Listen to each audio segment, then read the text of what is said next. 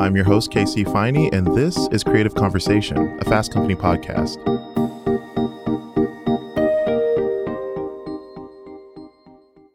Hey everyone! We have a quick little bonus clip for you this week.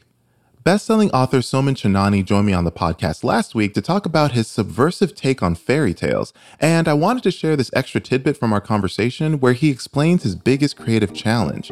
Check it out. You know, when you think about your creative process overall, like what would you say is your biggest challenge? I think the challenge is that I believe the best writing comes from the unconscious, that you have to get into a flow state. And all my best ideas come from a flow state.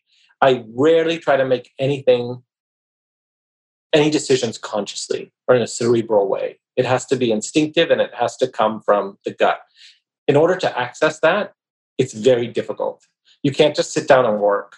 You have to be able to tap into it. So there's a whole process. I exercise a ton. I'm into meditation. Like there's a certain amount of sleep you have to get. You have to live life almost like an Olympic athlete because you're trying to summon this kind of muse and spirit that isn't within your conscious control. And you have to be so surrendered to it. So it's difficult. And it definitely means my life is highly disciplined and all that sort of stuff. But I think the end result is when I sit down to write, it almost feels like you go into this fugue flow state where you're not in control of it, you know?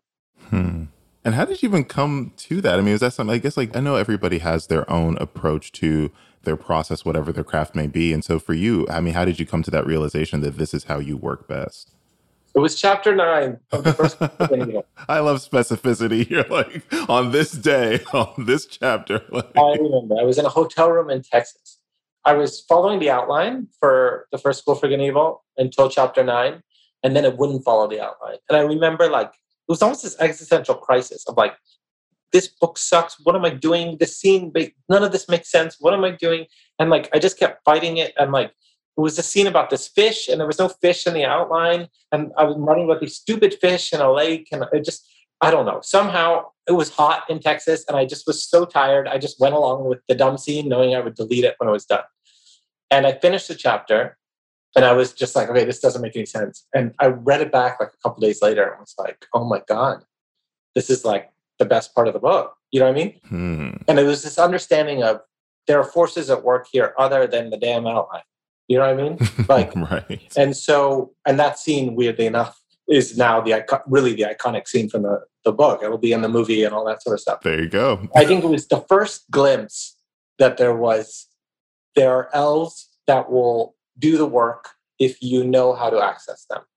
And I think it took 6 books, really, to learn how to control them. Not control them, but manage them. That's a better word. Yeah. I'm the manager.